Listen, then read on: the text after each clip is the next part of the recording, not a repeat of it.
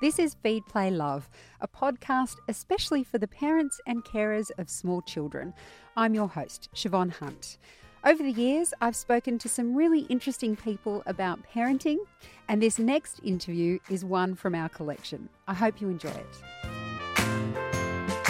When you hear the word snacking, what do you think? Many of us associate snacking with bad eating habits.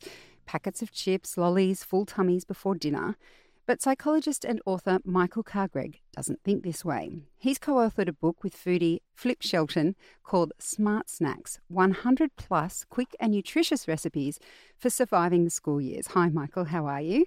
Very well, thank you. How does a psychologist come to be involved in a book about healthy snacks? Well, increasingly, we are very concerned that young people understand that there is a connection between what they eat and their brain power, but also their mood. And over the last probably 10 years, there's been quite a revolution, really, particularly understanding the role of the gut biome, that's the bacteria in your gut, and the impact that has on well-being. So when it comes to children, particularly little children, we want to get them involved in understanding that connection.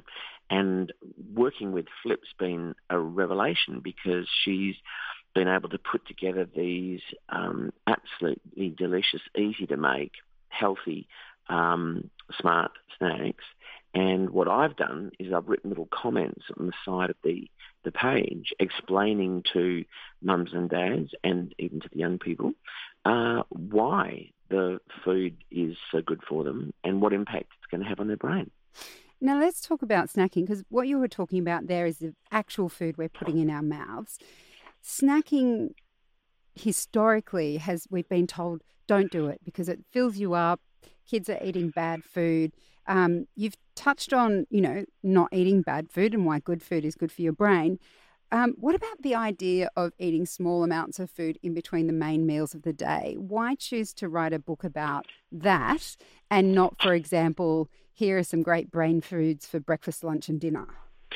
Because by and large, what we're finding is that it's the meals between the main meals that are most problematic and are causing the problems. Big Food has done such a good job of marketing that not just young people, but also their parents have been buying essentially high-fat, high-sugar, highly processed snacks and putting them in lunch boxes and putting them in the fridge, and the kids are just helping themselves.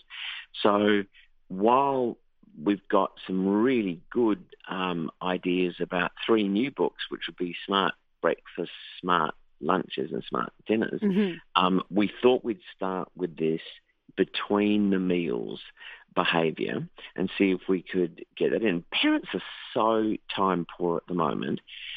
They don't really have a lot of time.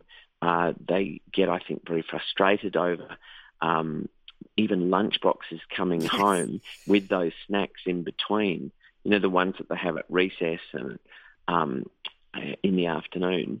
And the kids just not eating necessarily what their parents have prepared.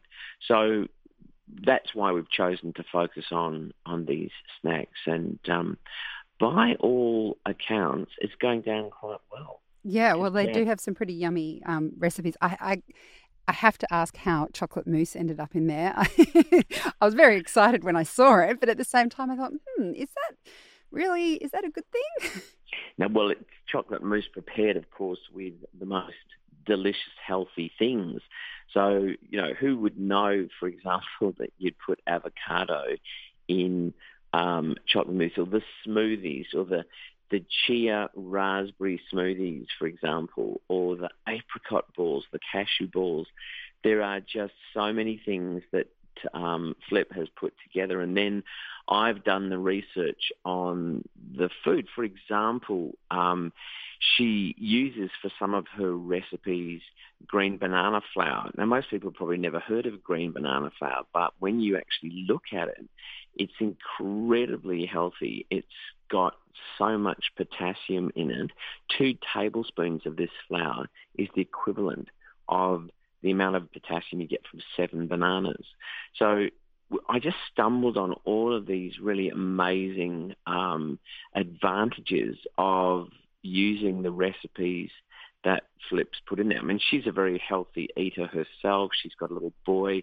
And in fact, the whole idea of the book came from she was waiting outside a radio studio, and I was talking about brain foods, and she was coming in to be the next interviewee, and I just waited for her after she finished her interview, and this is about 10 years ago, and we came up with the idea for the book.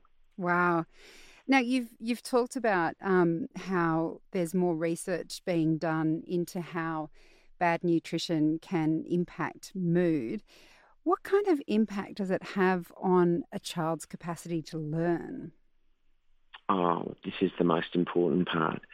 What we know is the sole source of energy for a child's brain actually turns out to be glucose. So basically, having carbohydrates and good, healthy carbohydrates is very important, particularly in between, particularly at recess, because we want them to continue to be able to learn. And there are classic foods that a lot of parents don't know about. For example, a brilliant memory food turns out to be eggs. So basically, eggs contain a micronutrient called choline. Choline is a building block for a neurotransmitter called acetylcholine. And we know that when they do experiments on people and they inject them with a substance called scopolamine, which blocks all the receptors for acetylcholine, people's memory goes downhill. So there's clear evidence that eggs, for example, brilliant mind food for children. And we don't care how you prepare it. It just, the whole point is eggs contain choline. On top of that, we make quite a bit of mention of yogurt as an ingredient. Now, yogurt contains an amino acid called tyrosine, and tyrosine is a building block of not one but 2 neurotransmitters, both of which get depleted under stress. So again, when kids get tested or they have exams, there's nothing like a nice pot of Greek yogurt, perhaps with blueberries, which are also brilliant for the brain. So how do you feel now about your knowledge with regards to food, Michael? Because I'm assuming before you started this book, perhaps it wasn't quite where it is now? I can tell you, I have 5 degrees from 4 different universities, and in my training, we received absolutely no information about this whatsoever. It is only in the last 10 years, largely due to the work of Professor Felice Jacka from Deakin University and her Food Mood Centre, that we've begun to understand this. I bumped into Felice probably, I'd say 15 years ago, and she and I gave a speech at two different speeches at the same event. Wow. And I actually just listened to her, and I realised that she was onto something. And since that initial work that she did, and she published an article in the American Journal of Psychiatry back in 2010, since that work, everybody now accepts this whole new field of nutritional psychiatry and the whole idea of that what you put in your mouth can and does affect not just your brain power, but also your mood. And I think the interesting thing for me anyway, and I'm sure for a lot of parents who have a relatively good diet, is that it's not even on the level. Most people understand junk food's going to make you feel pretty awful anyway, but you're actually targeting specific foods to help with different brain function. The first thing I do now when I see children or adolescents who are clearly diagnosed with a major depressive disorder or any one of the more common anxieties like separation anxiety, generalized anxiety disorder, or social anxiety, what I will do, number one, is inquire about their diet. Because what I want to know is how much of that high sort of fat, high sugar, highly processed food do they in fact eat? Because there are some children that I've come across who will literally have fast food every second night of the week, and that's clearly not going to be good for them nutritionally, but also psychologically. Wow, it's so interesting. So much there. And of course, the book itself is a collection of easy to make, quick recipes for snacks. Michael, thank you so much for speaking with us today. Been a pleasure. Thanks for having me. That was Michael Carr-Gregg, psychologist and co-author with Flip Shelton of Smart Snacks, 100 plus quick and nutritious recipes for surviving the school years. And we'll pop a link to it on our website. Just head to babyology.com.au/feedplaylove.